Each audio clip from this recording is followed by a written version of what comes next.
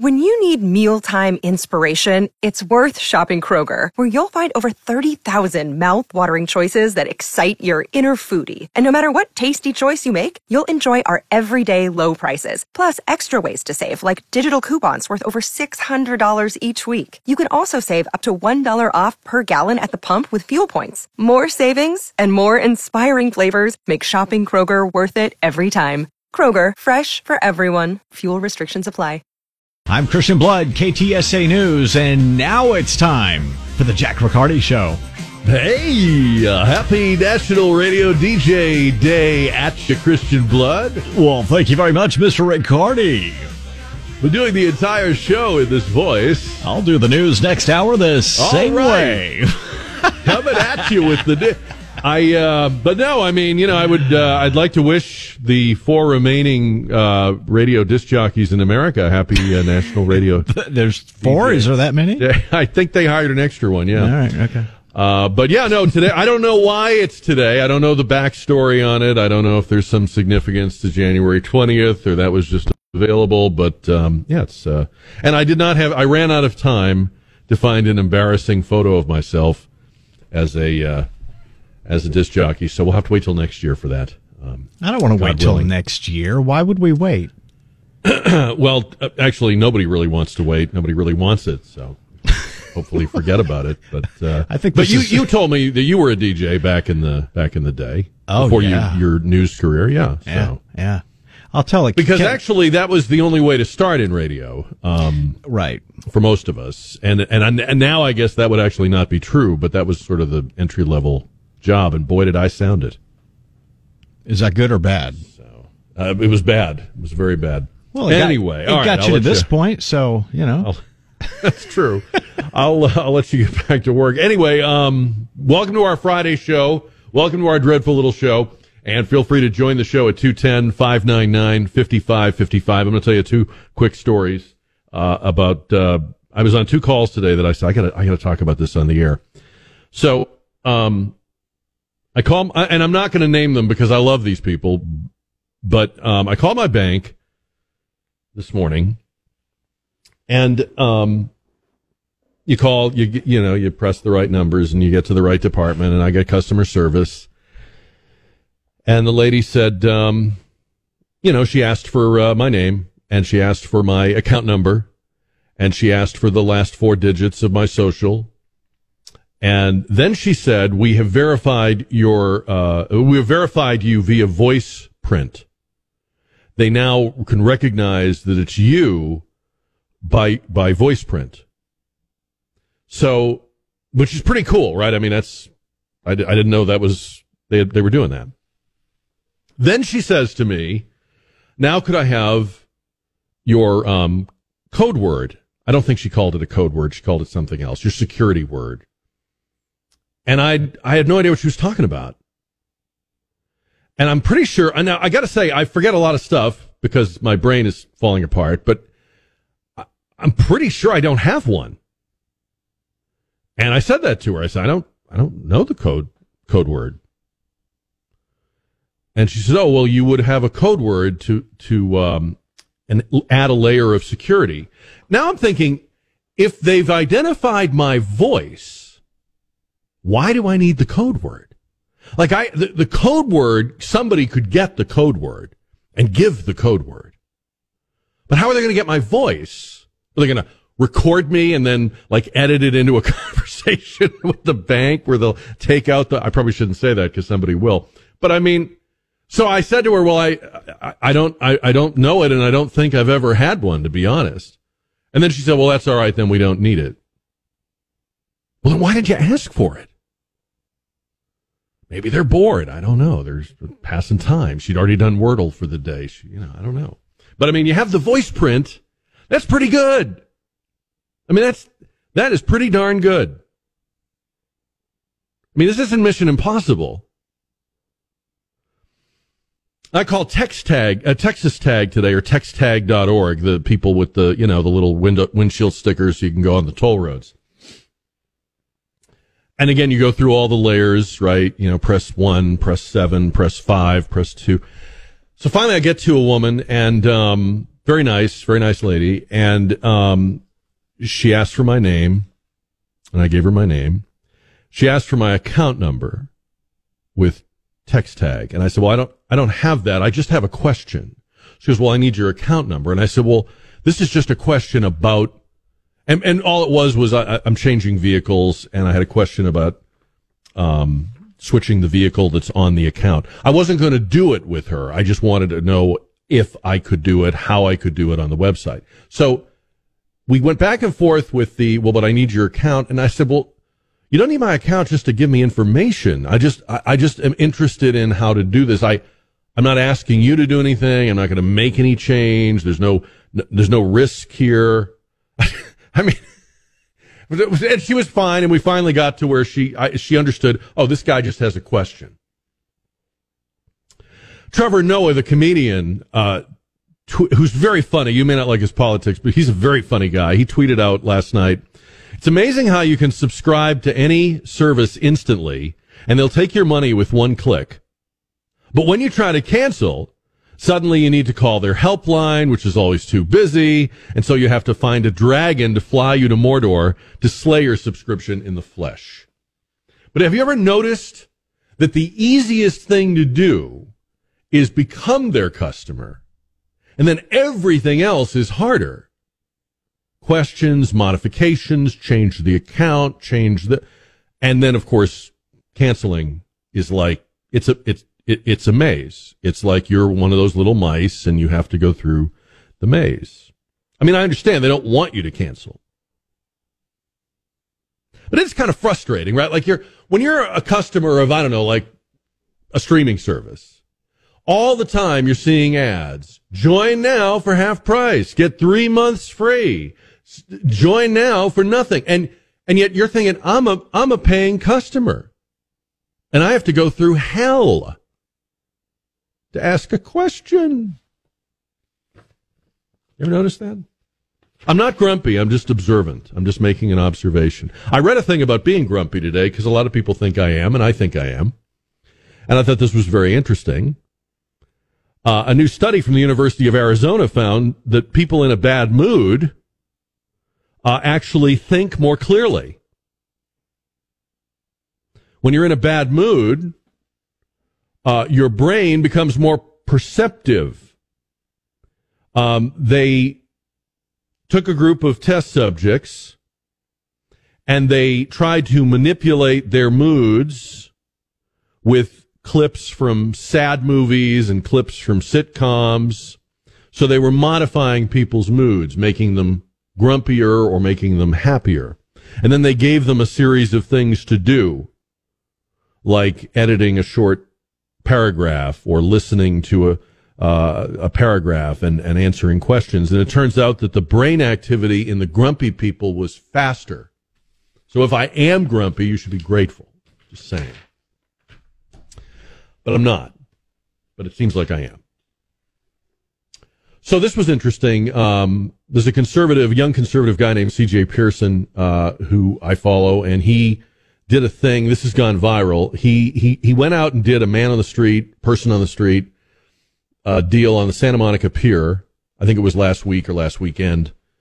He went up to young women and he asked them, which would you rather have, the right to an abortion or the right to vote? Which would you rather have, the right to an abortion or the right to vote? He says every one of them chose the right to an abortion. And so he writes this piece about Generation Z, and I wrote about it today, and I did a Jack Riccardi Just a Minute video about it at ktsa.com. And basically, people our age are very frustrated by our children and our grandchildren, Generation Z, because they're so far to the left. Their choices are so far from the ones we would make. They seem to embrace socialism. And yet his point, and I totally agree with him, is no matter how frustrated or confused or befuddled you are by young people, you can't give up. I mean, You just can't, because they're the biggest demographic group eligible to vote in the next election. And whether we like it or not, and whether we succeed or not, we're going to need to make our best case. We're going to need to give it our best shot. And that means listening to them as well as talking to them. But when you think about young people, and I'm talking now about people in their teens and early 20s, we've just been through this pandemic. That arguably was worse for them than any other group. I know we've heard a lot about the nursing homes and stuff, but if you think about it, people like my daughter's age, she's about to turn 18, they lost out on things you don't get another shot at. Education, graduation, prom, other rites of passage. They will never have another bite of those apples. Now, we lost time doing things. We lost time with people we care about. We lost income. You do get another shot at that. They will not. And they also, I think you could argue, if they're really young, this is really their whole memory is of the nanny state and tyranny. And so on the one hand, they've got this kind of distorted view, but on the other hand, there's also an opportunity. They're very frustrated. They're angry. And they've only heard half the story. You know, if you're young and you've been through public schools or you're at a college, you've only heard half of American history. You've only heard half of what capitalism is. You've only heard one half of the story. You are not getting the whole story. And we're the ones that can tell it. And then I think about, and you may be listening to this right now and going, well, that sounds great, but good luck, Jackie. They're already lost. It's too late. But think about all the young people in the news taking principled stands right now. Female athletes trying to defend the integrity of their sports and their competitions, or the Covington Catholic kids, or I could name several others, but there are young people standing up, and they can't be the only ones. And I don't think they are. You may disagree with me that we're not going to be able to put this over or make our case, but as far as I'm concerned, we got to try anyway. What do you think about the voting age, which is currently 18 and has been since the 26th Amendment was ratified about 50 years ago? You know, I've heard people say, again in frustration, we just got to raise the voting age. This is killing us. The vote harvesting, the mobilization of young voters. I mean, young voters are why we got Joe Biden as president. Young voters are why we got Democratic majorities in the House and Senate, Democratic majorities in the states. The Democrats in the House are going to introduce a resolution next week to lower the voting age to 16. They know what they're doing. Would you lower it? Would you raise it? Would you leave it right where it is? Anyway, look, young people voting. I remember voting for the first time. The way my birthday fell, I was 19 when I voted for the first time because I turned 18 in a non-election year. But anyway, I was 19. I was very excited, I've told this story before, to vote for the re-election of President Ronald Reagan. But don't read too much into that, because other than that vote, I was an idiot at 19. I had all kinds of stupid, crazy notions that, I mean, I still have them, but they're different now. Anyway, I don't know that we can overlook the fact that you are not at your best. You have not reached the pinnacle of reason and logic at 18. But I don't think tinkering with the voting age is really going to get us anywhere. It's a very cumbersome process to change it. You need a constitutional amendment. I would really not sort of mess with that. You may think 18 is too young. You may think it should be this or should be that. But I think the bigger issue is, for those of us who are concerned with the way Generation Z is voting and thinking, are we really showing them our best? And I'm guilty of this too. Are we just sort of, guffawing about some of this stuff, and you play the TikTok videos, and then you look at the emergence of somebody like AOC, who is a product of that generation. She's not actually of that generation, but she's obviously a product of that voting bloc. And you think, well, what am I going to say? You know, how can I? These people are lost, and maybe they are, but I don't think we can afford to not at least try. And when I think about what has never been laid in front of them, when I think about the pieces of the American story no one has told them, when I think about the lies about capitalism that they have been told and believe, when I think about the popular culture, you and I can consume the popular culture and excrete the stuff that is stupid and inaccurate or biased because we have some perspective. They're not as able to do that. It's not a put down. That's just a fact. You weren't when you were 18 or 19 either.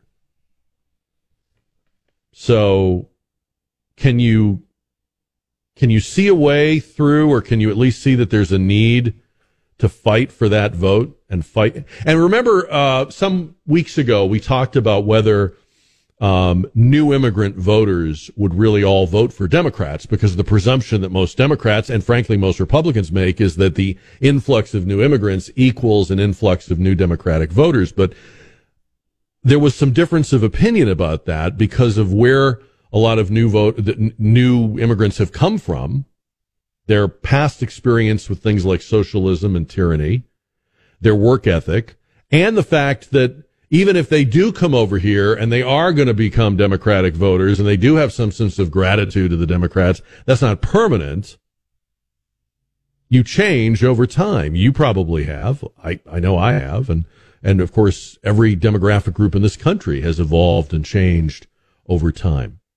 You know, whether you're talking about the black vote or the women's vote or the Italian American vote or whatever, these things move over time. 210-599-5555. I do think when you look at what's been poured into their heads, when you look at the world they're living in, when you look at what we've just done to them, it's not so surprising or inscrutable that Generation Z would be where they are, that they would be thinking, maybe there's something to this socialism. Maybe we need universal basic income. They're not right, but they're not crazy to think some of the things they think that are crazy to us, because again, the path they've been on, the experiences we've put them through. I'm not saying they're victims. I'm not boo-hooing over them. I'm not saying they've had a horrible, terrible, hard scrabble life. Just that neither democracy nor capitalism has shown them its best. And they've been fed a lot of lies by people they trust or trusted. So tell me what you think, and we're going to talk about the voting age. 210-599-5555. You know, it's been a very long time since we talked about this subject, but after we update KTSA Time Saver Traffic, I want to go back to the idea of the so-called fair tax, which is the... You've probably heard of it. Sometimes it's referred to as a consumption tax. It is the proposal that you replace the income tax. You get rid of the IRS. You don't just fire the 87,000 new agents. You get rid of the IRS, or most of it. And we don't pay taxes on income. We pay taxes on consumption every time we purchase. So there's no tax on saving money. There's no tax on earning money. There's only a tax on what you spend. The reason I'm bringing it up is because the House is going to vote on a fair tax. And it probably can't go anywhere past the House if it even gets through the House. And joining the show on the KTSA Connecticut Quality Water Softeners Newsmaker line is Steve Hayes, the president of Americans for Fair Taxation. Americans for Fair Taxation. Website is fairtax.org. And it's kind of like we were talking about Night Court. The fair tax is back. Steve Hayes, welcome back. Good afternoon to you. Thank you, Jack. No, it's never been away, but it's been fighting against what it looks like a totally shut door because of the entrenched establishment in D.C. and the fact that they do not want to give up their income tax and their ability to control all of us, each of us, and dictate to us what we can keep of our money. So it's in their control, not ours. And it's also an incredible profit maker for them in their campaigns. I mean, they can sell vested interest for huge amounts of money, benefits. So there's a huge uproar. I bet you're hearing it as far as San Antonio from all of the stuck people. I was going to use another word. Well, when we started talking about it years ago, Steve, it was mainly the onerous nature of the income tax, the negative incentives that it has on the economy. That was before you got the whole weaponization of the IRS component and really kind of the new populism that's in the Republican Party. So for folks that don't know or maybe are hearing this for the first time, what is the so-called fair tax or consumption tax? What would that be? Jack, it's a very simple proposal to eliminate the way government is now funded through the personal and corporate income tax, estate tax, gift tax, how our money for the payroll taxes, Social Security and all, and Medicare are withheld through our paychecks. Eliminate all of that and replace it with a national retail sales tax, like the state sales tax, that's collected at the register. You don't keep your records. You simply pay your tax as you make purchases of retail goods and services, new ones, by the way. And that's what it is. You get your whole paycheck, and then you decide, not Congress, not some bureaucrat, as to how much tax you're going to pay because it's based on how much you spent. Mm-hmm. I seem to remember that there were people that were proposing like carve-outs or I don't know if exemption is the right word, but is there anything more to it as far as income or exemptions of products or sales? Well, rather than do an exemption, which typically, like California studies showed, that when they exempted food, it cost them a lot more money because people in higher income brackets used it most. It was not really targeted down to the lower income. And the way we've tried to solve that is to give a prebate, which allows each month every person in America, depending on their family size, who's a legal resident, to get a check, which will cover the fair tax that would be due for a family of four on about the first $3,000 a month of purchases. So they would be effectively making $3,000 a month of purchases without paying any tax. No Social Security withholding because they get their whole paycheck. It's basically something that is trying to give you an exemption because, we think about it now, people say, well, food should be exempt. Well, under the present system, it's not, Jack, because when you look at it and you can find something like a $3 item at a grocery store, good luck. But let's say you find it and you go to buy it, how much money did you have to earn to net the $3?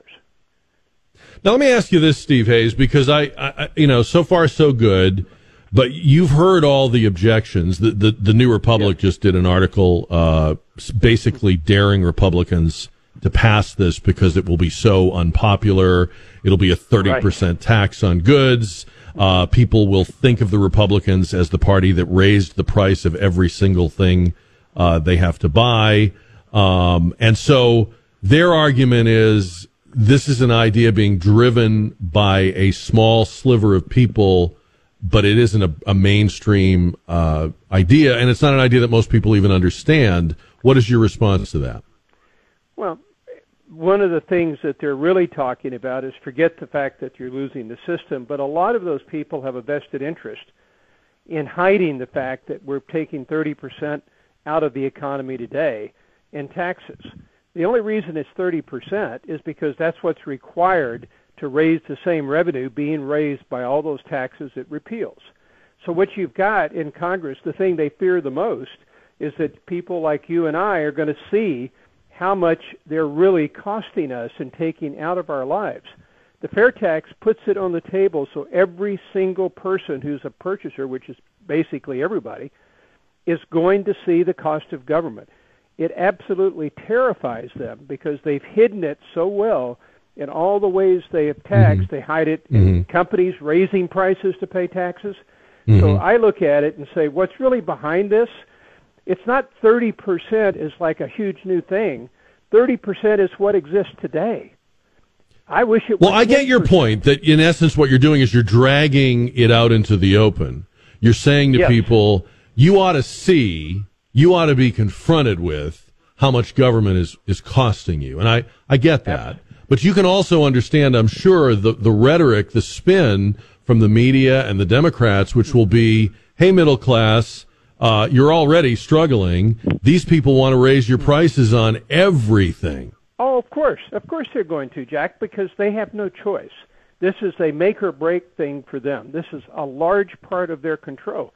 But if you let people, I have yet to have anybody, and you're talking about a lot of people don't understand it. No, they don't. But have people understand it, and they say, well, that makes too much sense. Because if you're looking at how to fund government the best, let's do it the least intrusive for you and I, and the most productive way for the economy. And it's not through this morass of taxes, and it's not through a system that allows up to $1.5 trillion with a T of evasion, which goes radically down when you do it from a retail sales tax. You've got a situation where I really believe people see it, and they also see that this present system isn't for them. It's for the people who can afford to buy the right tax breaks. It's for the people that can sit up there and avoid paying the tax. That's who it's for. Almost every study we've done, in fact, every study, there's a certain level, I think the last one was up to like 140 grand. Almost all of them could modulate their spending and pay less tax than they do now. Because again, if I'm going to buy a new car, I'm going to pay the fair tax. If you're going to go buy a used car, you're not going to pay the fair tax. It's only on new items. If I choose to do that, my taxes are going to be higher than yours with the same amount of spending. Mm-hmm. So it's my choice. I've also heard people say, what about seniors? Because here they have they've been paying taxes their whole life. They've reached the point where they are no longer going to pay income taxes. And now on top of, a lifetime of paying income taxes, they're going to go into paying so they're going to continue paying taxes under your plan because they're going to be paying that consumption tax. What do you say to that argument? Well, and I think it's a fact that people, and you're talking to a senior, you're talking to somebody that did supposedly everything right and accumulated money, but you're also talking to somebody that realizes that every time I buy something, I'm paying tax. It's included in the price. That goes away with the sales tax. You don't have to pass all those costs on. You also have seniors, most of whom, or many of whom, are working, and that income they're earning is taxable under the present system. I mean, I'm Jack, 75. I pay Social Security. I pay more in Social Security than a lot of people pay in tax last year. So I'm not going to get it back. I'm just paying tax. All that's gone. And in fact, when you look at a senior who's just working and living on Social Security, and they're just barely going, they're going to get an increase in Social Security benefits if it is an inflation. In other words, if prices go up 10%, they're going to get the same thing they got in December of last year. You're going to get an increase in their benefits to offset that. Plus, they're going to have a prebate, which means that most of that spending that they're doing, if they're only making Social Security, is not going to be taxed at all. Yeah. So bottom line, Steve Hayes, bottom line, we've got the bill that's been introduced by Congressman Buddy Carter. It's H.R. 25. Does it have a chance in the House, and does it have any chance of going beyond the House? All right, this year it's got a slight chance in the House. It's going to take a lot of work because the majority is so slim. It's not going to go anywhere in the Senate. I don't think anybody believes Schumer is going to let it see the light of day. And you've got a president who's been proudly saying he's going to veto it. However, we've got a bill that's finally being voted on.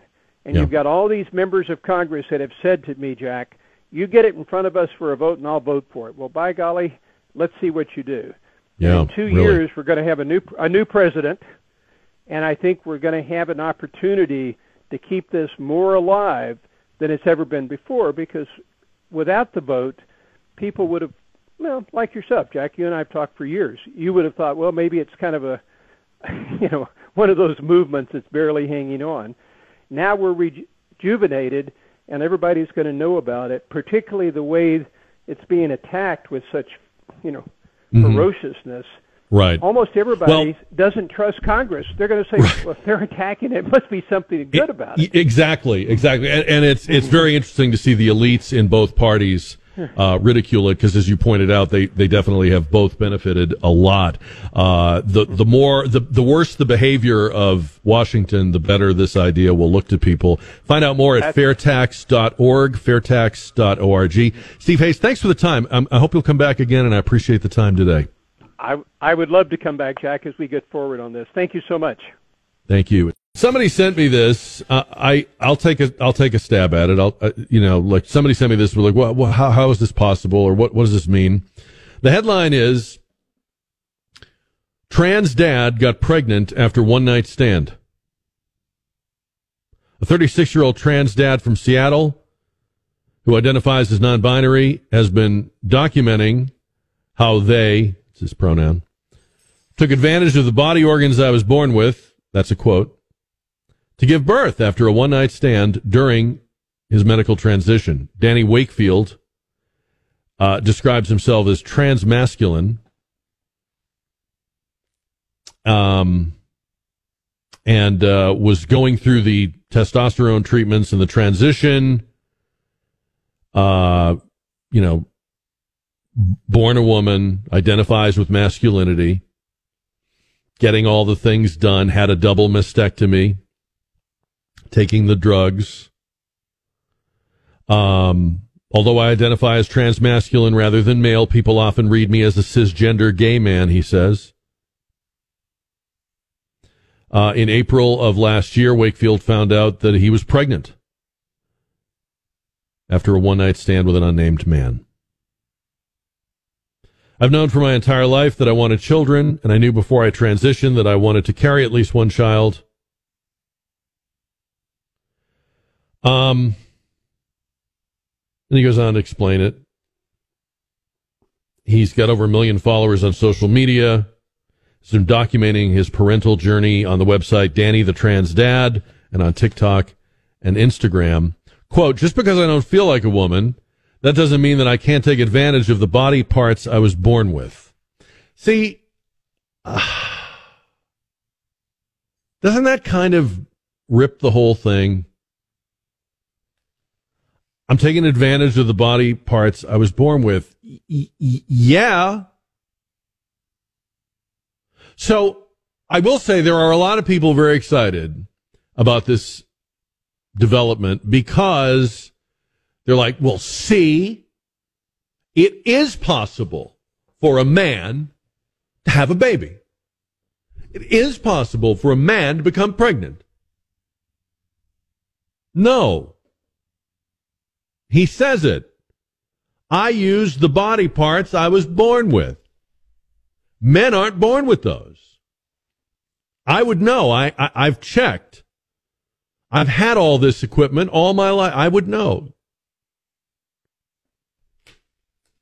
So he also complained that he felt in the hospital like the nurses were snickering at him behind his back. I don't think that's so people are reacting to this like, whoa, this is a game changer. No, it's not. No, it's not. And he is the one admitting it's not. So he used the equipment before he gave up the equipment. That's it. It's not a miracle. 210-599-5555. What do you think? We're going to talk about that. We're going to get your votes in on the JR poll. There's more about that hockey player. There's more about Joe Biden's documents. And Joe Biden's reaction to that today was very interesting. He says, people don't care about me and the documents. Nobody cares about that. Why don't you reporters ask about stuff people care about? Is he right about that, by the way? I'm not saying was he right to have the papers stuffed into his garage. But is Joe Biden right that people really don't care about this? I mean, talk radio talks about it. Fox News talks about it. But he's saying, look, I don't think people care. I don't know if you were with us, Christian, when we did this, but a while back we had people calling in saying what was in their center console in their car. I don't know if that might have been before you joined the show, but it was fascinating. We just said, just tell us what is in the center console, because that becomes such a catch-all of stuff. You just pop it open and stick things in there, and then there's layers, and it's like archaeology. Yep. Your history is in there. They go, the deeper you go, different civilizations, and so we were Don and I were talking about the issue of packing up a house and how you find all this accumulated stuff, and you always have way more stuff in a house than you thought you did. Yep. And it's the same thing with a car. Like I'm changing cars this week, and I had to clean out the car that I'd had for 4 or 5 years. I didn't think of myself as a hoarder or a pack rat or anything. But you are. It's ridiculous. Yeah. I blame the car companies because there's way too many storage. When our parents had cars, there was just the glove compartment. Yeah. Now, when center console, door panels, the hatchback, the pockets in the back, under the seats, too much. What do you want to ride a horse? Well, with what they're paying us, I may have to. But you know what I really found that I really need to figure out why I did this. I had so many napkins. Yeah, now you're getting, for me, that's the side door pockets. In my center console, I've got one insurance card and 2 pins. That's it. Well, good for you. That's impressive. But I had so many, and it's like, you just grab a couple extras, right? You're leaving the place, or they give you a few more than you need, or you take a few, but then they give you a few. Just stick them. Might need them, or just, I have a kid, and maybe if she's in the back seat, she's eating something. She's almost 18. What is she having back there? Fondue? I mean, there's no way you'd need this many napkins. Can I be truthful? I hope you will be. My center console is only as clean as it is because I made my daughter wash my car last weekend. Oh. Full disclosure.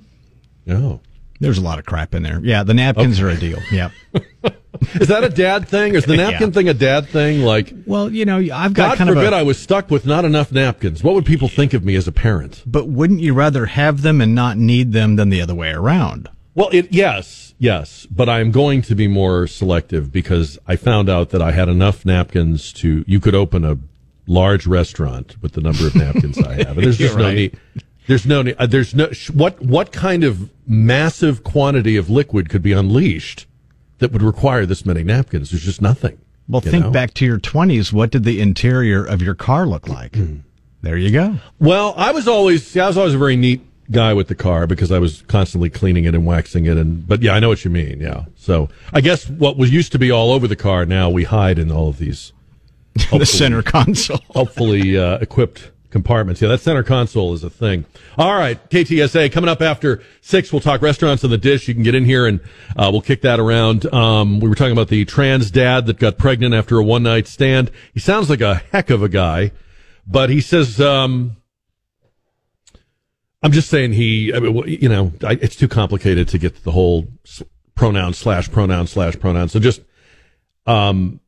he now calls himself Danny Wakefield, born a woman, identifies masculine, has had the treatments, the surgeries, the hormones, but became pregnant during the transition, had a one-night stand with a man, and became pregnant. So now he is a guy, looks like a guy with a pregnancy. And people are like, oh, this is a game changer. No, it's not. Because he says, this is the quote, buried deep in the story, but here's the quote that gives the whole thing away. Just because I don't feel like a woman doesn't mean that I can't take advantage of the body parts I was born with. Okay, that's it. That's the giveaway. The body parts he was born with. You're welcome. All right. They asked President Biden today, he was in California looking at flood damage, and they asked him today about the documents. And he had a hell of an answer. This guy, when he gets off that teleprompter, look out, run for your lives. He said, I have no regrets. I have no regrets. I think you have some regrets, Joe. You've got a special counsel. You know, a special counsel for a politician is like a hangover. If you've got a hangover, you've got some regrets. But he also tried to blame, or the White House is trying to blame staff. They're trying to say that if the documents were mishandled, it was probably a secretary or an aide that did it. And you know what my mind went to right away? Alec Baldwin. No, just stay with me for a minute.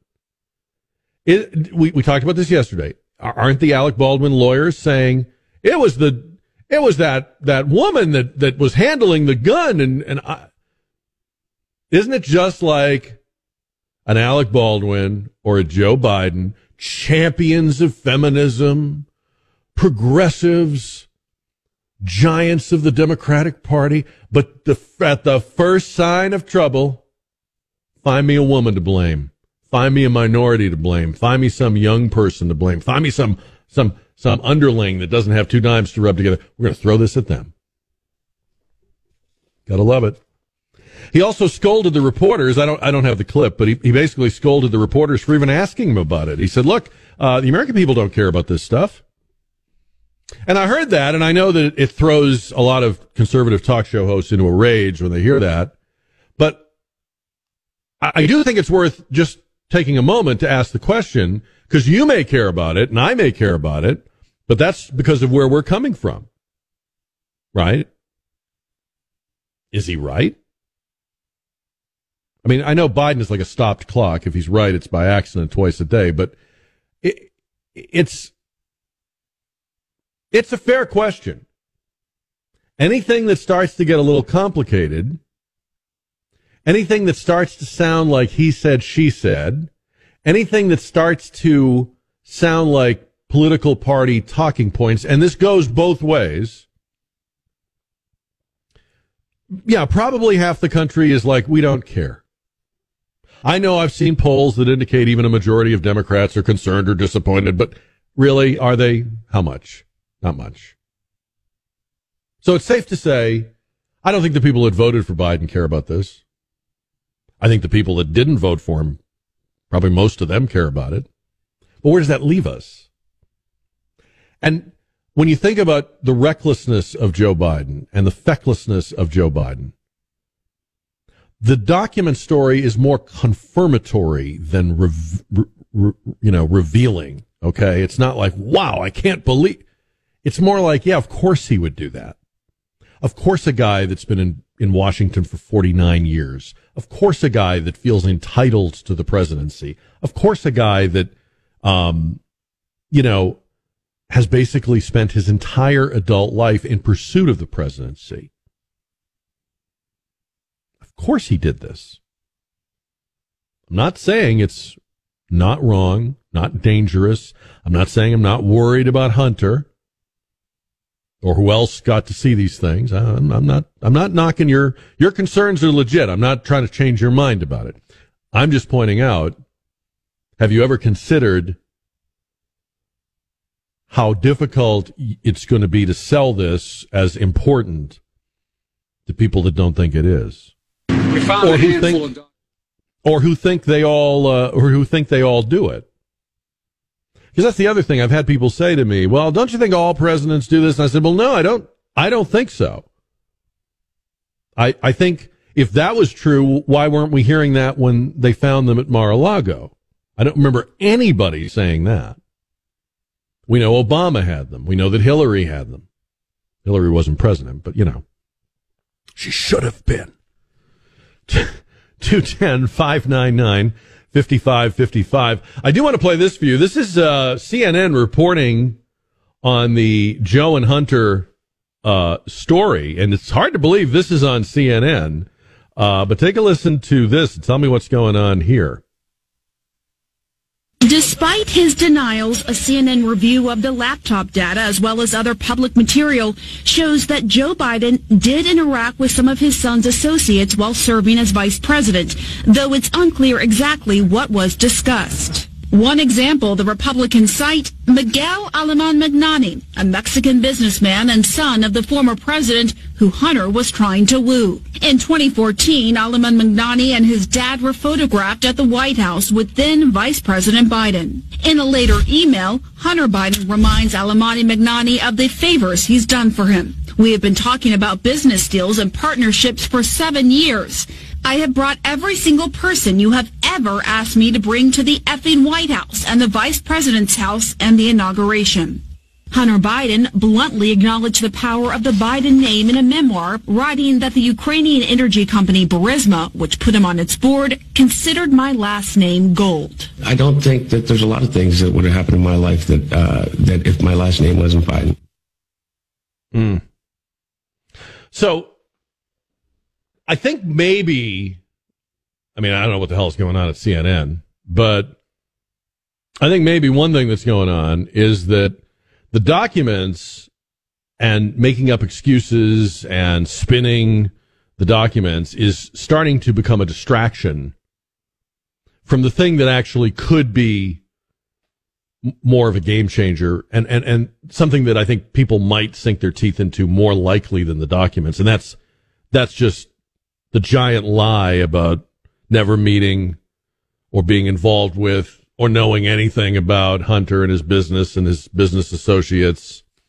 But it's kind of interesting. It kind of plays into that theory some people have that the Democrats are starting to move on Biden because, again, what is CNN doing with this story, right? On the JR poll, the question, should the voting age go up, go down, or stay the same? It's been 18 since the 26th Amendment was ratified. There is a bill in the House to lower it to 16. One more thought about the Biden story. It's beginning to look like the same people who engineered the removal of Donald Trump are engineering the removal of Joe Biden. Is that weird? That is very strange. And it's not strange in the sense that you don't know why they're doing it. It's just, I don't know if we've ever had a time like this in our history. But if you look at the way this story is kind of seeping and dripping out and death by 1,000 cuts, and you've got a special counsel on Joe, you've got a special counsel on Hunter. It just looks to me like they're moving him aside. They're engineering his, not resignation from the presidency, just sidelining him for 2024. And it's the same cast of characters that engineered basically the removal of the blocking of Trump's reelection. I mean, Trump had a lot to do with it. He's his own worst enemy. But it's pretty clear there was a very concerted effort, a weaponization of the Justice Department and the FBI, and they're also making sure he cannot get back, as is he. Again, it's a race to see who can do more damage to Donald Trump's enemies, or Donald Trump, but just the same people. So I think we mentioned yesterday, the NHL shop is sold out. Fanatics.com is sold out. The Philadelphia Flyers merchandise site sold out of number 9 Ivan Provorov jerseys. He was the player that wouldn't wear the Gay Pride warm-up shirt the other night. What does that mean, that people are buying out this guy's shirt? What does that mean? If you're a gay man or woman, does that mean we all hate you?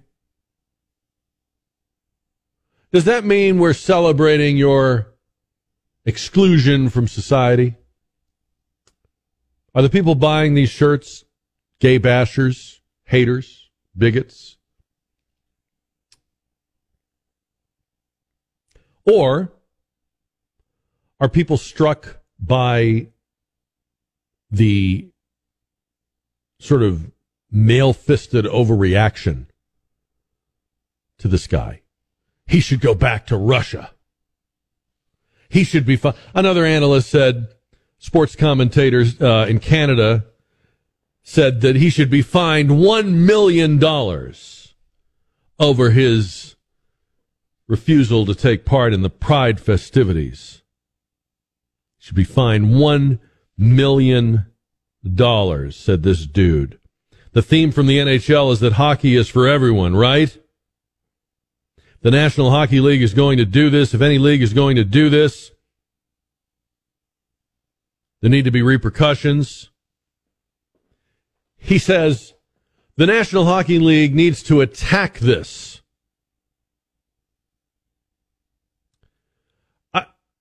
I think these guys are trying a little too hard. I think they are trying to virtue signal, and they are spraining themselves. People who virtue signal usually overdo it. Something I've noticed. It's easy to overdo it. Another NHL analyst for ESPN mocked Provorov for previously participating in the Flyers military appreciation event. Are you getting that equivalency or getting that comparison? So this guy did wear the military night shirt pregame that night, but didn't want to wear the rainbow one. Well, you can't. How dare you? Greg Wyshynski snarled. Of course, he's more than happy to play pregame dress-up when it aligns with his belief system. Well, yeah, Greg. People are often happier to do things that align with their belief systems. Is that a foreign concept to you? You never heard that before? You don't do that? You don't join in something with more zeal and enthusiasm when you believe in it, and less when you're just made to? Haven't we all, in our jobs, or if you work for a company, hasn't there been something that you know, mandatory, got to wear red on Friday, or mandatory, got to come to the company softball game, or mandatory, got to do this, or and you do it, but you don't do it with a lot of zest, right? This guy doesn't understand that. And then someone else said, because Provorov had said, look, I don't disrespect anyone. I don't mean to. I have love in my heart. I just don't want to wear this shirt. It goes against my religious beliefs. And somebody said, well, obviously he doesn't respect everyone, because if he did respect everyone, he would have taken part and worn the Pride Night jersey. And here's my question to you, again, if you're a gay man or woman. Is your battle, is your struggle really to get everyone to wear the same shirt? Like, is that the hardest part about being gay? I just wish we could get everybody in the damn shirt. Who are these people? What world are they living in? What color is the sky? Being LGB is not about, the struggle is not, man, I wish we could get everybody to wear the rainbow shirt. Now, if he had said things that displayed ignorance of or insult toward gay people, he would still have the right to say it, but then I think he would have people more legitimately disappointed in him, angry with him, etc. And maybe they thought he was going to say those things. But as far as I can tell, he has done three things. He chose not to wear the shirt, which he had the approval of the team and the coach for doing. He came out and played in the game. You know, people were saying, it's a team sport. Yeah, it's a team sport when you play the game, champ. And he was there for the game. And he said a simple couple of sentences statement to the effect that he has religious beliefs and no animus toward gay people. If that's all he has said, unless I've missed something, the real scandal is not Ivan Provorov. The real scandal is how readily people who are part of the game of hockey, people who make their money yapping about hockey and covering hockey, in other words, their income is derived from the Ivan Provorovs. If there's no Ivan, there's no game to talk about. There's no job for the analyst sitting on the set. As far as I can tell, their overreaction is the real story. Their authoritarian impulses, their desire to throw people out of the country and fine them and ruin them and mock their religious beliefs. These are the paragons of tolerance, but let somebody declare a Christian belief and you're a joke. So that's why the shirt is selling out. You've waited all week. You've been waiting. Monday, you got through it Tuesday, you got through it Wednesday, you started to smell it Thursday, you were right on top of it, and now it's here! It's Friday! It's time to rock and roll! Break out the speakers! Blow your car's engine up! Get home, get to your stuff, and get ready to rock because it's Friday! Whoop!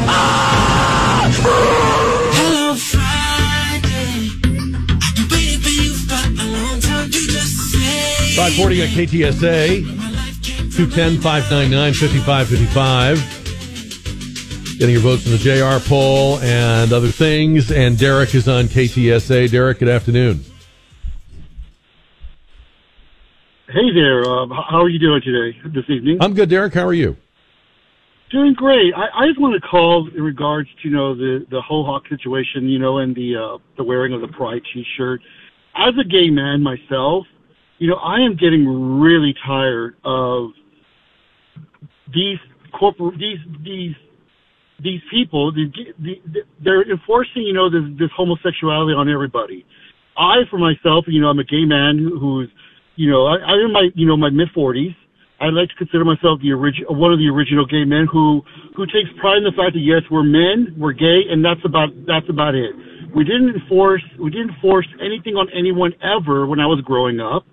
We didn't like it, and we didn't do that to anyone else, and no one did it to us. So I don't see where this LGBTQ, whatever it is, community that I actually don't even support, get off thinking they could just enforce their beliefs, their sexuality, their everything onto them and make everybody bow to them.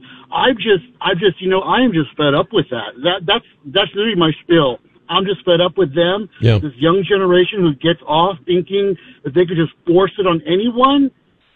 That's just wrong. Well, I think part of it is, Derek, that all the same. Okay, yeah. I mean, to me, part of it is kind of you've lived through some things. You probably remember some times when you were not able to do certain things, or there was certain discrimination or attitudes or ignorance or whatever. And so in your mind, society's made progress. You just want your rights. You want to live and let live. You're not interested in changing anybody else. But I think younger people don't realize how much progress has been made. And to them, this is kind of intoxicating, this idea that we can reach out and punish one guy and all gang up on him, not realizing that is exactly the opposite of what the original so-called movement was about. It was about not getting ganged up on. Exactly. That's exactly my point right there. I'm like, look, we're going the opposite direction here when we did make great strides and great progress, especially for, me coming from a very macho family. It was unacceptable, like you stated. I did go through a few things, but, I learned to live with it and understood the differences between everybody. They were all different, and doesn't matter what, like I stated, I have gay and straight friends who all love me the same. There is no, we expect something of them. We expect them to go to Pride. We want them to wear a rainbow T-shirt. No, I actually don't even wear a damn rainbow T-shirt. I'm sorry. I do not even go to the Pride parades. I'm going to have to take your gay card back then, Derek. I'm going to have to revoke your gay card. You know what? I'm about to give it up. I'm about to give it up and say, forget it. Let me go the opposite way. Let's try that route because evidently this is not my spirit anymore. Don't go that far, but I'm just saying, I hear what you're saying. By the way, it's also interesting to me that the guys going after this hockey player, they're not part of the community. They're just sports guys that are getting their rocks off basically reading him out or virtue signaling. They're not part of your support system. They're not part of your community. None of them have ever been to a pride parade. They just love the feeling of telling this guy he should go back to Russia. That's their whole deal. They just love it. And to me, that's kind of a form of bullying somebody in a way. It's just like, you're just like being a bully and like shoving them and forcing them to do something. Right. You know what? He's got his belief. And that's just, to me, at the end, I grew up in an era we did not force this on anybody. In fact, we wouldn't do that. Right. You knew what it felt like to be bullied. You're the last people that would turn and bully other people. It's a great point, Derek. I appreciate your call. Thank you for calling. Thank you, and hope you have a good weekend. 210-599-5555. Yeah, I know guys like this, I'm sorry to say, and they're not, I don't really know what their actual attitude is about gay people or a lot of other things, but the posturing, the virtue signaling is very big. And somebody said it a day or two ago. I read it on the air from an article, and it is true. The leftism in sports media is the most hardcore of all media. Like, you would think that the true blue, the hardcore, would be like on the Politico.com or MSNBC. No. It's ESPN. It's these, sports talk radio stations. These guys are all in. And I don't really know if it's a machismo thing or they think they're catering to their audience. I don't know what it is. I don't understand it, but I've seen it. It's fascinating. It's a little weird. So the people who should be saying what Derek just said, the people who should be saying, this guy's a hockey player. He doesn't have an obligation to anything or anybody or any issue. He plays hockey. He came out and played hockey that night, which is what they pay him to do. His skill is not wearing a shirt. His skill is playing defenseman. The guys that should have been explaining that, defending him, defending the sport, defending the idea of sports, the importance of sports outside of politics, that we need outlets and entertainment, in our lives, instead are making everything about woke politics. And that's astonishing and kind of frustrating. The guy that likes to watch sports, it's getting tiresome. Just, if you're not going to talk to me, like if I put on a hockey game and these guys come on during intermission or post game, I want to hear about the game. I don't want to hear about how he should get on a plane and go back to Russia. I don't want to know your foreign policy about the Ukraine war. Okay.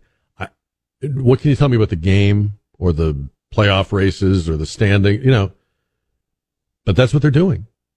And that's what's very interesting. So far, the most vicious and sustained attacks on the hockey player are not coming from the LGBT community. They're being spoken by people in hockey as if they are defending the LGBT community. I must have missed a step because I didn't see anybody go to them and say, hey, we're the community and we're very, very put out by this. And you guys on ESPN or NHL Network really need to talk about it. I didn't see that. They appointed themselves. Former South Carolina Governor Nikki Haley is running for president. She's talking to Bret Baier on Fox News Channel last night. Take a listen to this, cut number 5. We are in the new year.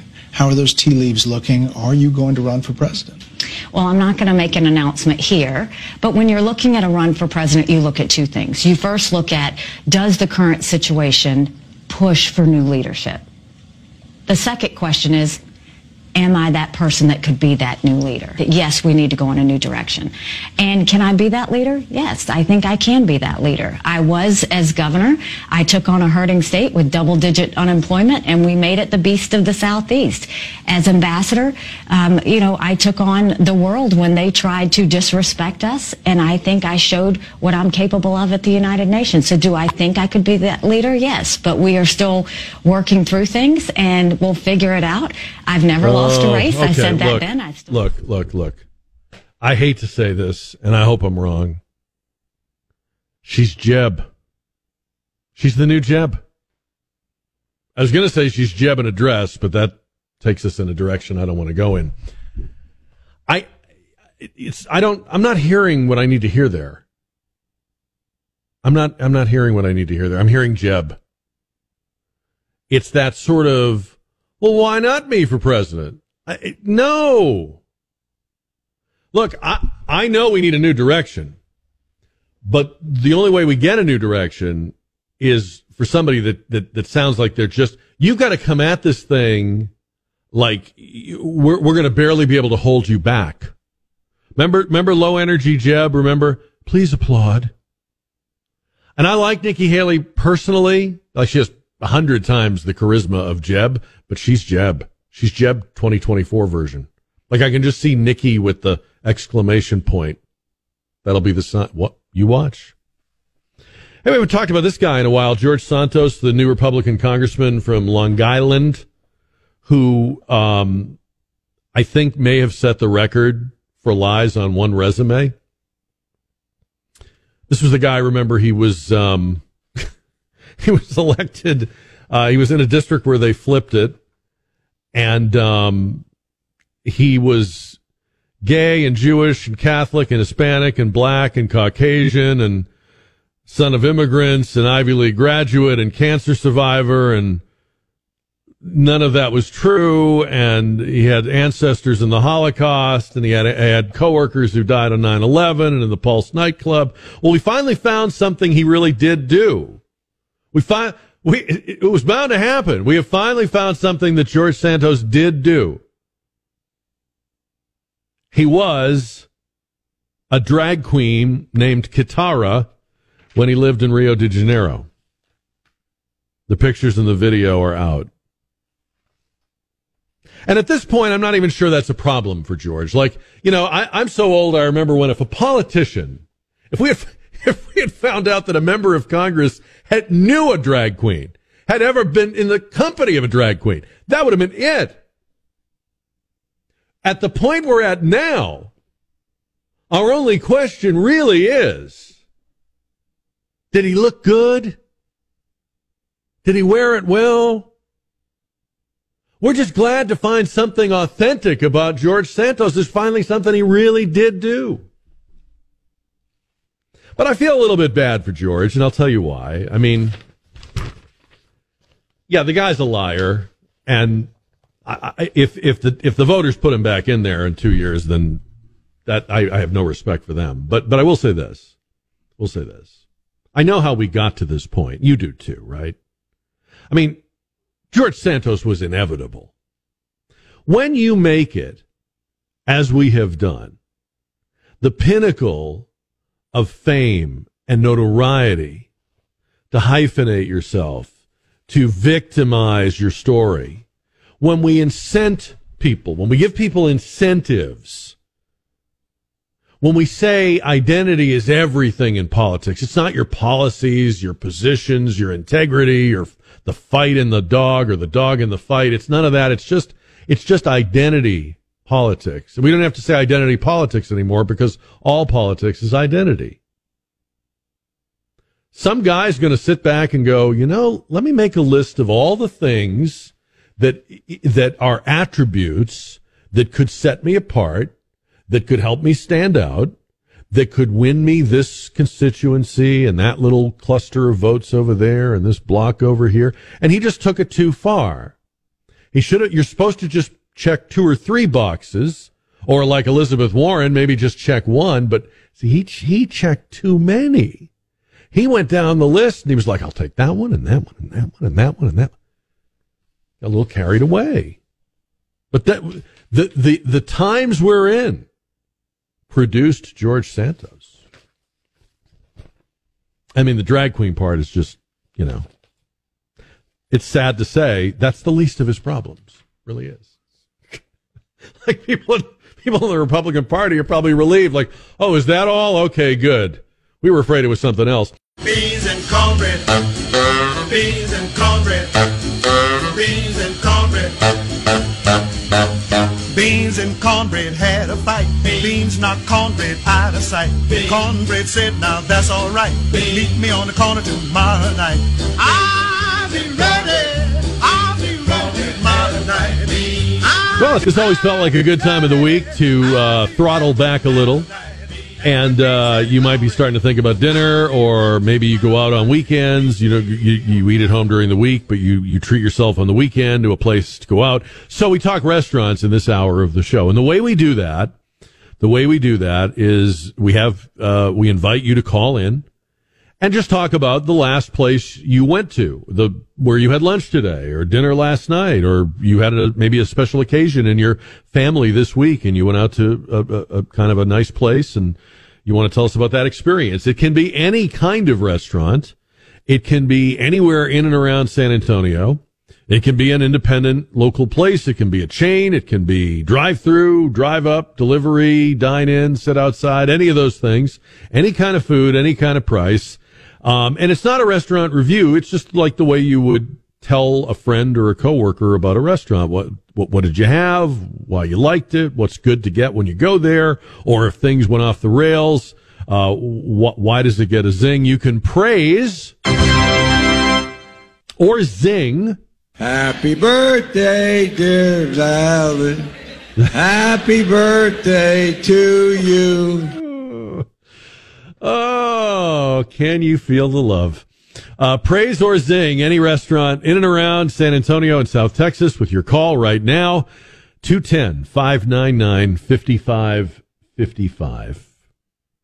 And when you call in, do not forget to wish Don Cooper a happy National DJ Day, because Don is really the closest thing to a DJ that we have on this show. I mean, he's playing music, he's playing commercials, he's kind of traffic copping all the elements of the show. I'm just, running my professionally trained tongue, but he's running everything else. So wish him a happy National DJ Day. We're going to take your calls on the dish. We're going to take your votes in the JR poll, and we'll have results on the poll right before 7 o'clock. And you can also email me. Did I mention that? I don't know if I mentioned that. You can also email a comment about a place, jack@ktsa.com. So those are all the ways that it works. Made an interesting announcement about Facebook this week. I don't know if you saw this or not. Meta, the company that owns Facebook, is going to lift the ban on photos of bare breasts on Facebook and Instagram. But not all bare breasts. You will only be allowed to expose, is that the right word? Display a bare breast on Facebook or Instagram if it is the breast of a non-binary or transgender person. They announced, and this is the wording, there will be additional nipple-related exceptions made in the future. These are some interesting times we're living in, aren't they? How about that? 210-599-5555 as we talk restaurants. Get your calls on the dish on KTSA. And let's start up here with Bobby. Bobby, happy Friday. Same to you. Thank you, sir. What's up? Well, I was at D. Willie's today, the barbecue place out on Highway 87, and I'm not a big rib fan, baby back ribs, pork ribs, that kind of stuff. But I said, what the heck, I'll try it. I picked up these ribs. The first rib I picked up, I had a little bit of meat in my hand. The bone fell out of my hand. It was so tender. Wow. I said, okay. So I go to the next one. I finished that one, and it's delicious. It's like eating a marshmallow. Wow. So I go to the next one, I pick it up, and I make a point to find the bone in so it doesn't fall out of my hand. The meat falls off the bone. It is so tender. And, it's just, whew, it made a rib lover out of me. And that's nothing but praise for them. And you said you went to the China Grove location? Yeah, the one in China Grove. They got one on Highway 87 right there. Yeah. Just used to be some kind of bar in the old days. Mm-hmm. Mm-hmm. But it's a barbecue place. And then the owner was there, So I talked to him, and he's got a beef rib. They call it the dino rib.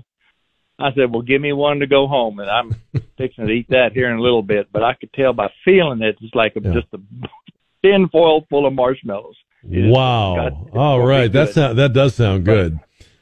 It is a good place to, and I've eaten at the one on O'Connor, and they're always consistently good.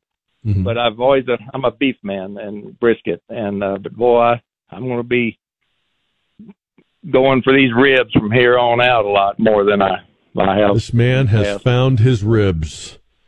They're always in the last place you look, right? All right, Bobby, right. Good job. Thank you, sir. Praise for the D. Willie's Smokehouse. D. Willie's Smokehouse in China Grove, 7393 Highway 87 in China Grove. There is a location in the 12,000 block of O'Connor as well. And praise for the ribs falling off the bone. 210-599-5555. You can praise or zing any kind of food, any kind of restaurant, any kind of location on the dish. All we ask is have the complete correct name of the place you're calling about. 210-599-5555. Bob is on KTSA. Bob, happy Friday. Yeah, and happy DJ Day. That's right. I understand. Hey, yes. Anyway, Good Time Charlie's. I went there. I heard y'all advertise it all the time, and I decided to try it out. And the chicken fried steak was good. Service was good. It was good. Was that your first time there? It's been a long time. Been a long time, okay. Because it's been there forever. It's been there like, 40 or 50 years, right? Yeah. So the chicken fried steak was your choice. Is that something you get at a lot of places? Is that kind of your go-to thing? Yeah, kind of thing. But next time I'm there, I'm going to try something else and see what it's like. Chicken fried steak is one of those things, I got to kind of know a little about it before I order it, because you know this, right? I mean, some places, it looks good, but there's hardly any meat, or it's dry. Like, I really got to know from somebody I trust that it's good before I'm going to order that. Because otherwise, you're stuck with something that's not very enjoyable. That's true. But overall, the plate was good, along with... I'm glad to hear that. All right. Praise for Good Time Charlie's, 2922 Broadway. It's across from the Whitty. And we've had a lot of calls on it going back to 2003, but that is our first call since October of last year on the dish. Mostly praise. And I'm looking here at the things people have been mentioning. A lot of people mentioned that they went in a large group, and they liked the fact that they can accommodate large groups. A lot of mentions of the chicken fried steak. That seems to be the most frequently mentioned item at Good Time Charlie's. Results on our poll question coming up at the end of the hour. And you're with me. I don't know who you want to be with, but right now you're with me.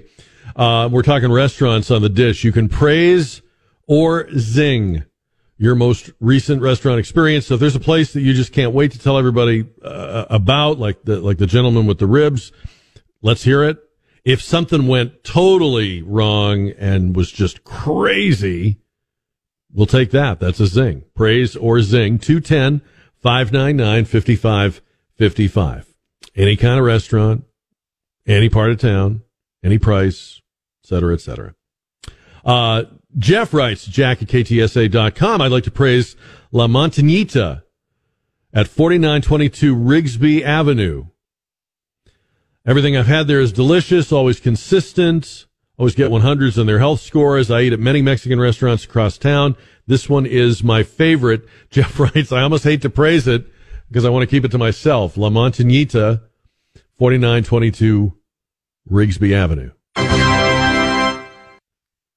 Says, by the way, love your show. Just wish you were back on your old time slot so I could listen at work. I've had a lot of old time slots. I wonder which one he means. No, I know he means the midday, the late morning one. I appreciate that, Jeff. Thank you. You actually can listen to this show anytime. You can make your own KTSA schedule. You can put Trey on at night and put me on in the middle of the day and put MVR on early in the morning. You can do all of that because everything is on demand at KTSA.com. And we've got a really good Thursday podcast available. Do we, Don? Yes, is that do. A fact? It's incredible. It's awesome. It's like the best Thursday episode ever. Mm-hmm. You don't say. Yeah. Who puts that together? Who's responsible for posting that? Oh, we have little elves that put that together. I don't know. Can we even use that word any longer? I don't. I don't think you're supposed to. I think you're supposed to call them little people. Hey, I was thinking earlier. You have mentioned that today is National DJ Day, and it is. Yes. When you were doing music radio, and this is what happened to me when I was doing music radio back in the day, and you'd meet a stranger or someone that hasn't seen you, and they find out what you do for a living. Right. I always found it fascinating. One of the first questions they ask you is, "Oh, can you speak DJ?" Yes. Yeah. Say something in your radio voice. Say something in your radio voice. Yeah. And how did you answer that? I kind of mocked. Well, you and Christian were doing doing a little mock voice somewhat. But I would either do that, or I would, if I thought I could get away with a longer explanation, because some people didn't want to know, but you just maybe give them a brief explanation that there's a lot of equipment that they're running your voice through. Mm-hmm. So between the microphone and the device you're listening on, there's processing and compression and filtering and so. Well, I noticed that sometimes the resonance of my voice will change depending on whom I'm speaking with sometimes, but you can't help but just do it's 59 degrees in San Antonio, cloudy skies, tomorrow is Tuesday, and we got the hits, we just want to make people happy, Don, if that's what they want. We're just here to give them what they expect. By the way, Walter Winchell, the longtime columnist and radio commentator, is the one, I didn't know this till recently, coined the term disc jockey. And he coined that term actually in the 1930s, and started calling the people on the radio and it was not a very common thing in the 1930s, because if you heard music on the radio then, you were hearing probably a live performance or a transcription of an orchestra or something like that, or a big band. But they were starting then to play records, and it was originally when people first started programming shows where a guy sat there and just played records, that was seen as scandalously cheap and a terrible use of radio. I mean, my God, if people could just listen to the records at home, why do you have somebody sitting there playing them over the airways? But of course, eventually that became the biggest thing in radio. So, well, shouldn't you explain anyone that's under 40 who Walter Winchell is? Can I though? I mean, is it even possible to do that? I don't even know that it is. Yeah, I mean, he was. I don't know. What would you liken him to today? Who is he today? Is he Tucker Carlson? Is he something?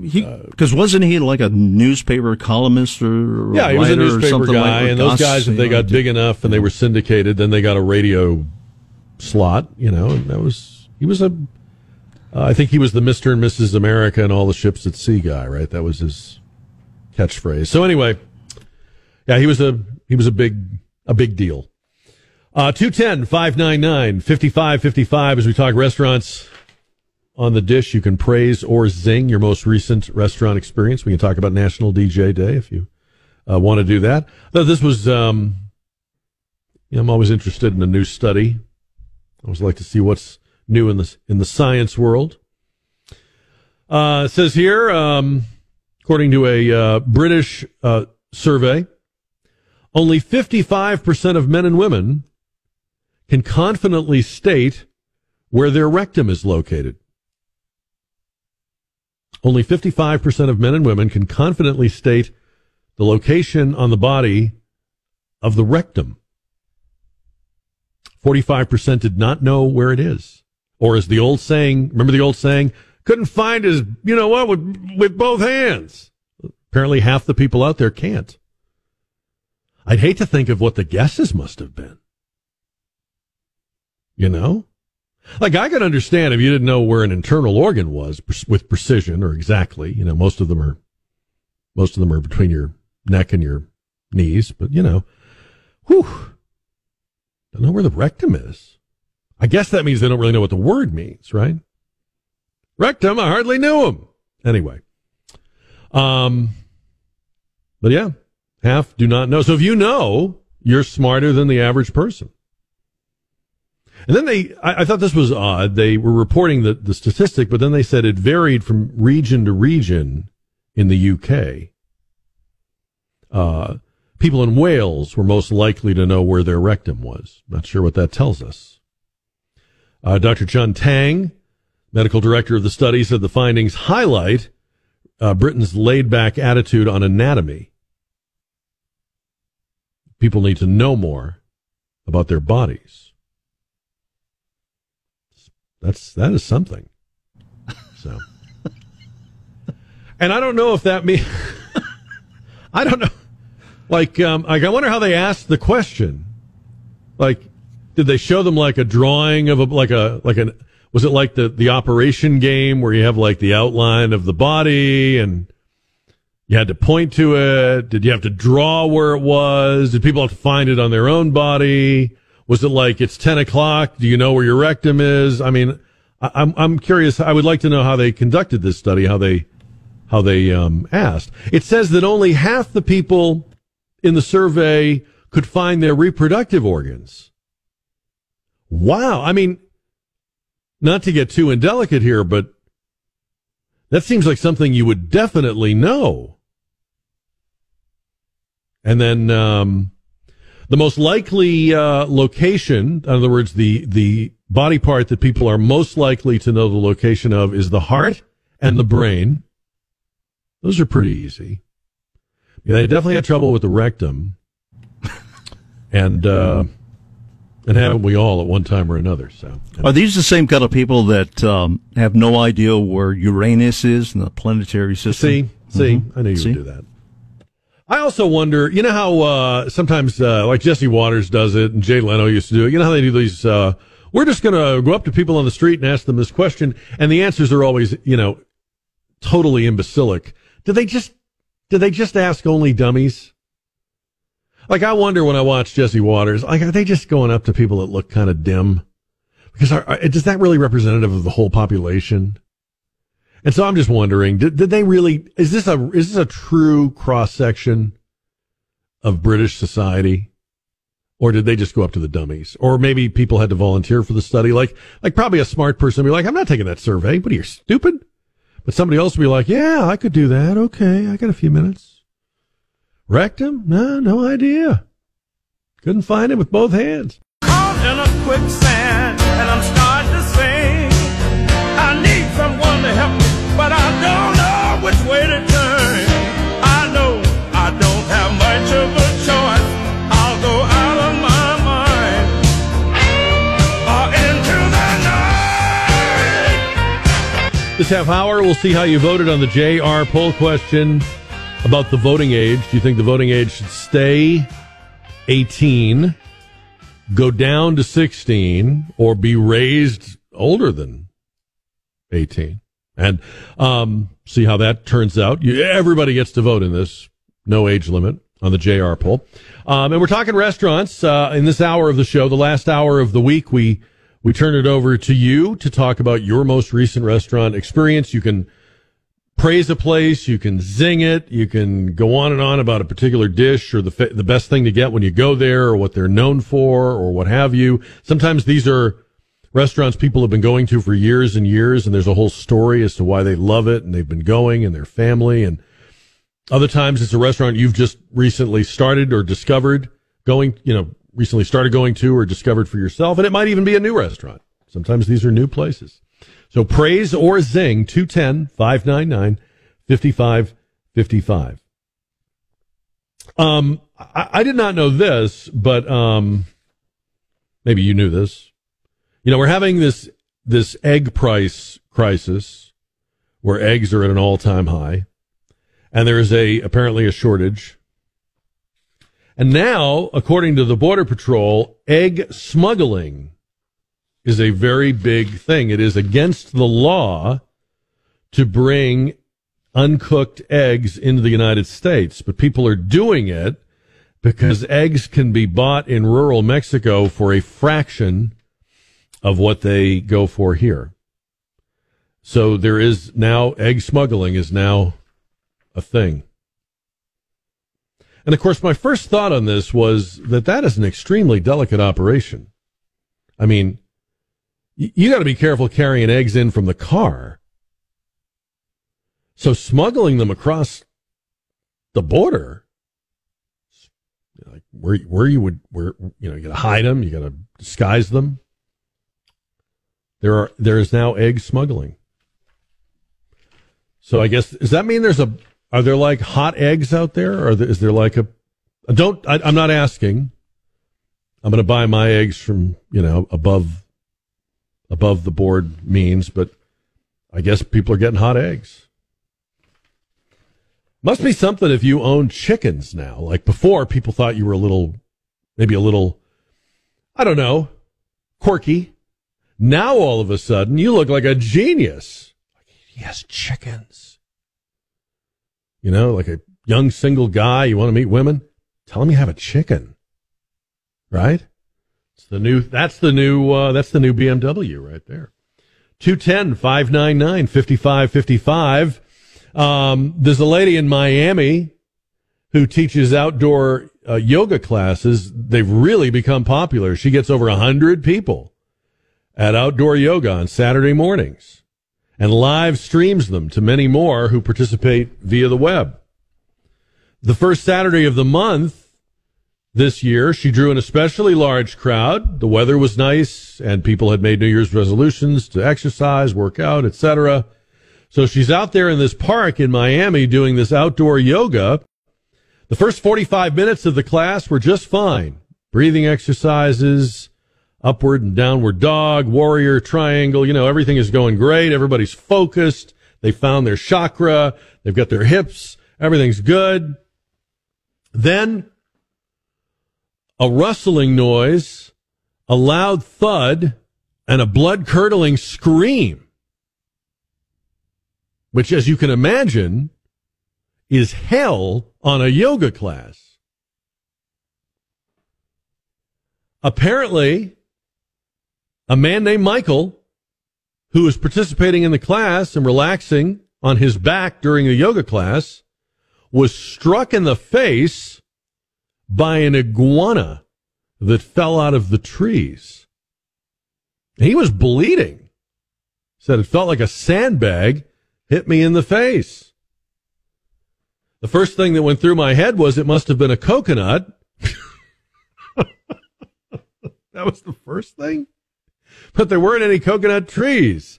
And then I thought maybe the guy next to me slugged me. Does that happen a lot in yoga? Is it like hockey? Fights break out? I don't know. I've never taken yoga. I didn't know there were fights. Then I thought the guy next to me slugged me, but we're in a yoga class.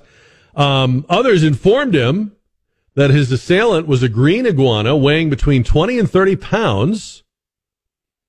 Iguanas are known for often falling from trees. They lapse into temporary paralysis when temperatures drop below a certain level, and they just become kind of goofy or, woozy. This one fell from about a height of 25 feet. So imagine a 20 to 30 pound animal. That's like a small dog falling like off the roof of your house onto your face. And you're not expecting it. You never are, right? I've often said that. When the iguana hits you, you're never ready. I've never said that. He is okay. He was tended to by paramedics. Imagine telling people you had to call paramedics to your yoga class. That's not good publicity for yoga. He had a swollen eye, a cut lip, but he is recovering. And people have been very nice to him. He's even received flowers from strangers. And another yoga student gave him an anti-inflammatory tea. See, that's the good thing about being in a yoga class. Everybody wants to comfort you. So it doesn't say here in the story how the iguana made out. Did anybody comfort the iguana? I'm just saying, So are there not two victims in this story? I think there are, just saying. So, the iguana didn't mean anything by it. I'm sure it wasn't aiming for Michael. One minute the iguana's up in a tree. Next minute it's in a yoga class. We all know how that feels. 210-599-5555 as we talk restaurants on the dish. I'm kind of thinking, too, that Like, if you're giving a speech and you get a heckler, you've got to go back to the speech. At some point, you've got to settle everybody down and continue your speech. If you're teaching a class and a kid acts up or acts the fool or is disruptive, you've got to interrupt to take him out and put him in the hallway or take him to the principal's office. But can you really resume a yoga class once something like this happens? And again, I don't take yoga. I don't know, but it seems like that would be the end of the class right there. Everybody needs to just go home. We'll try this again next Saturday. That is something. So I guess you could be very philosophical too about it. I mean, if that happened to you, you might start questioning everything in your life. Like, why me? Why now? Of all the places the iguana could fall. Does it say something? Does it mean something? Is God trying to tell me something? What is he trying to tell me? What does the iguana have to do with it? My brother had iguanas when we were young. He got his own place. He had a couple of friends. They got an apartment, and they had iguanas as pets in a big what do you call an aquarium or a glass case. And they were young and stupid, and they didn't really, they weren't really bought in on the iguana thing. It was just they did it on a lark, and the iguanas were getting bigger and bigger. And as he tells the story, it got to the point where they were, getting too big for the box or the cage or the whatever it was, the tank. And apparently they don't smell too good. So you know what he did? And I know this is wrong, but, statute of limitations is up. I think they had two of them by this point. They took them down into a green belt and just turned them loose, which is totally wrong because they probably can't live that way. But I always thought to myself, what if on the other hand, they not only lived, but they got mad? What if you let those iguanas go and they got mad and they got big and they started eating stray dogs and cats and, slow walking pedestrians. And then, then they're huge and they're PO'd at the human race for the abandonment. I mean, that's a movie right there, right? Isn't that the Winnie the Pooh movie that's coming out next month? They made a horror movie of Winnie the Pooh, and the whole premise is that Winnie and his friends were abandoned by Christopher Robin, so they got 12 feet tall and they're bloodthirsty and angry. I could see the iguanas going that route, We'll never know.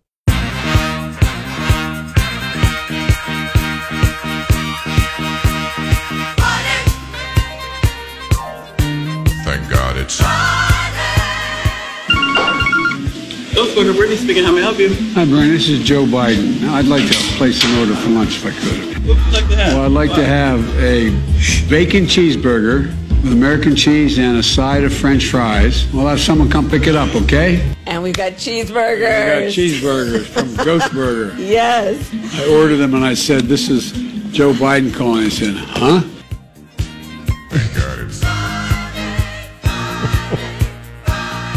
Oh.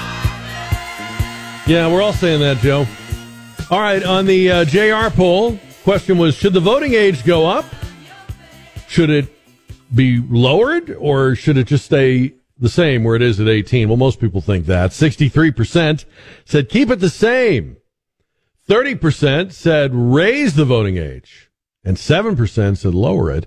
We'll have a new JR poll question on Monday at 4, or you can find the poll anytime, all the time at ktsa.com. And speaking of anytime, all the time, if this show is not on at the optimum time of day for you, just take it with you and where and when you want it. Just listen on demand, whole episode podcasts, which Don Cooper lovingly prepares with his own two hands. No, are available. I wear gloves when I put these things together. I'm sorry, with gloves, in case he's been handling rectums, he puts these together, and they're available on demand at ktsa.com. So when people used to say, "Oh, I don't like your time slot." First of all, I've been on every time slot. You can't complain to KTSA management. They've put me everywhere. But now I say to them, well, look, just move me. You want the show at 9 o'clock? Listen at 9 o'clock. You want the show at 10 o'clock at night? Put it at 10 o'clock at night. you'd like it to be removed from the schedule completely, I think eventually you'll get that wish too. But for now, you can listen on demand at ktsa.com. We were talking about the falling iguana, and Karen wanted to call in on that on KTSA. Hi, Karen. Hi, Jack. How are you? Good, good. You heard about the guy that got hit in the face with an iguana. Yes, I have a great iguana story for you. So You know me, I'm always up for a great iguana story. I know you. Well, who isn't, right? Right. So my boyfriend in college, who's now my husband, he and his roommate had iguanas, and I hated them. And I would always call before I went over there to make sure they were put up. And in the wintertime, they would frequently tell me they were put up, and they weren't, but they weren't moving because, it was winter. Yeah, and they were too cheap to have heat. Okay, so they moved out of the apartment into a duplex, and one of the iguanas over the years got sick and died. And I'm kind of embarrassed but kind of proud to say it was my idea to take the big dead iguana and knock on the people they shared the duplex with and tell them that it came up in the toilet that morning. Oh, why would you do that? I just thought it was funny. You probably traumatized those people for life. Yeah, well, I think we came clean after they were. There you go. What happened to the other iguana? The roommate took it. I don't know. We got married that summer, and the roommate took it. So, how long do they live typically? I'm not the iguana expert. I don't know, but they had these for years. Yeah, they just seem to last a long time. Yeah, they get huge. They get huge. Don, what was the story with the one we had in the lobby at KTSA? Do you remember that one, Don? I remember it, and I'm trying to think of, because that was kind of our mascot here at the building, but I don't recall where it came from, who it belonged to. You would have loved this, Karen. You would have loved this. It used to be when you walked into the lobby at KTSA, there was a giant iguana in a cage right in the lobby. Right the first thing you'd see, not a logo or first thing you'd see is this big stinky iguana. The face of KTSA, maybe. Sadly so, yeah. And I didn't know, and so anyway, Karen, thank you for the call, by the way, and you have a good weekend. I really didn't know when I came to work there, Don, was I supposed to get this or know it, or you don't really know? Was it just probably belonged to somebody? I was going to bring it up earlier, but I was not sure if you were here when it was still alive when I came here. But I don't know the backstory. I can't remember the backstory behind it. Well, I know eventually, we had a lot of layoffs. Maybe they just laid off the iguana. Maybe. Well, I think it passed away, and I think that's what. Well, that's the story they put out, Don. Because it was what you would say that, but he probably just went to Kono. That's Well, we all showed up at work and it was gone. Yeah, well, that's the story of radio, isn't it? When you think about it, that is true. I mean, it's been a lot of people we worked with that were like that. They were there on Thursday, they weren't there on Friday. So I'm just saying, I think he's probably doing afternoons in Kerrville, is what I'm thinking. But anyway, that was the face of KTSA. I'm not sure what the face of KTSA is now, but probably an improvement over that. Well, our corporate mascot now is the one-eyed dog. So, yeah, that's a step up. That's an upgrade. That's a story for another day. Hey, have a good weekend. Keep an eye on the sky for iguanas, and I'll see you here Monday at 4.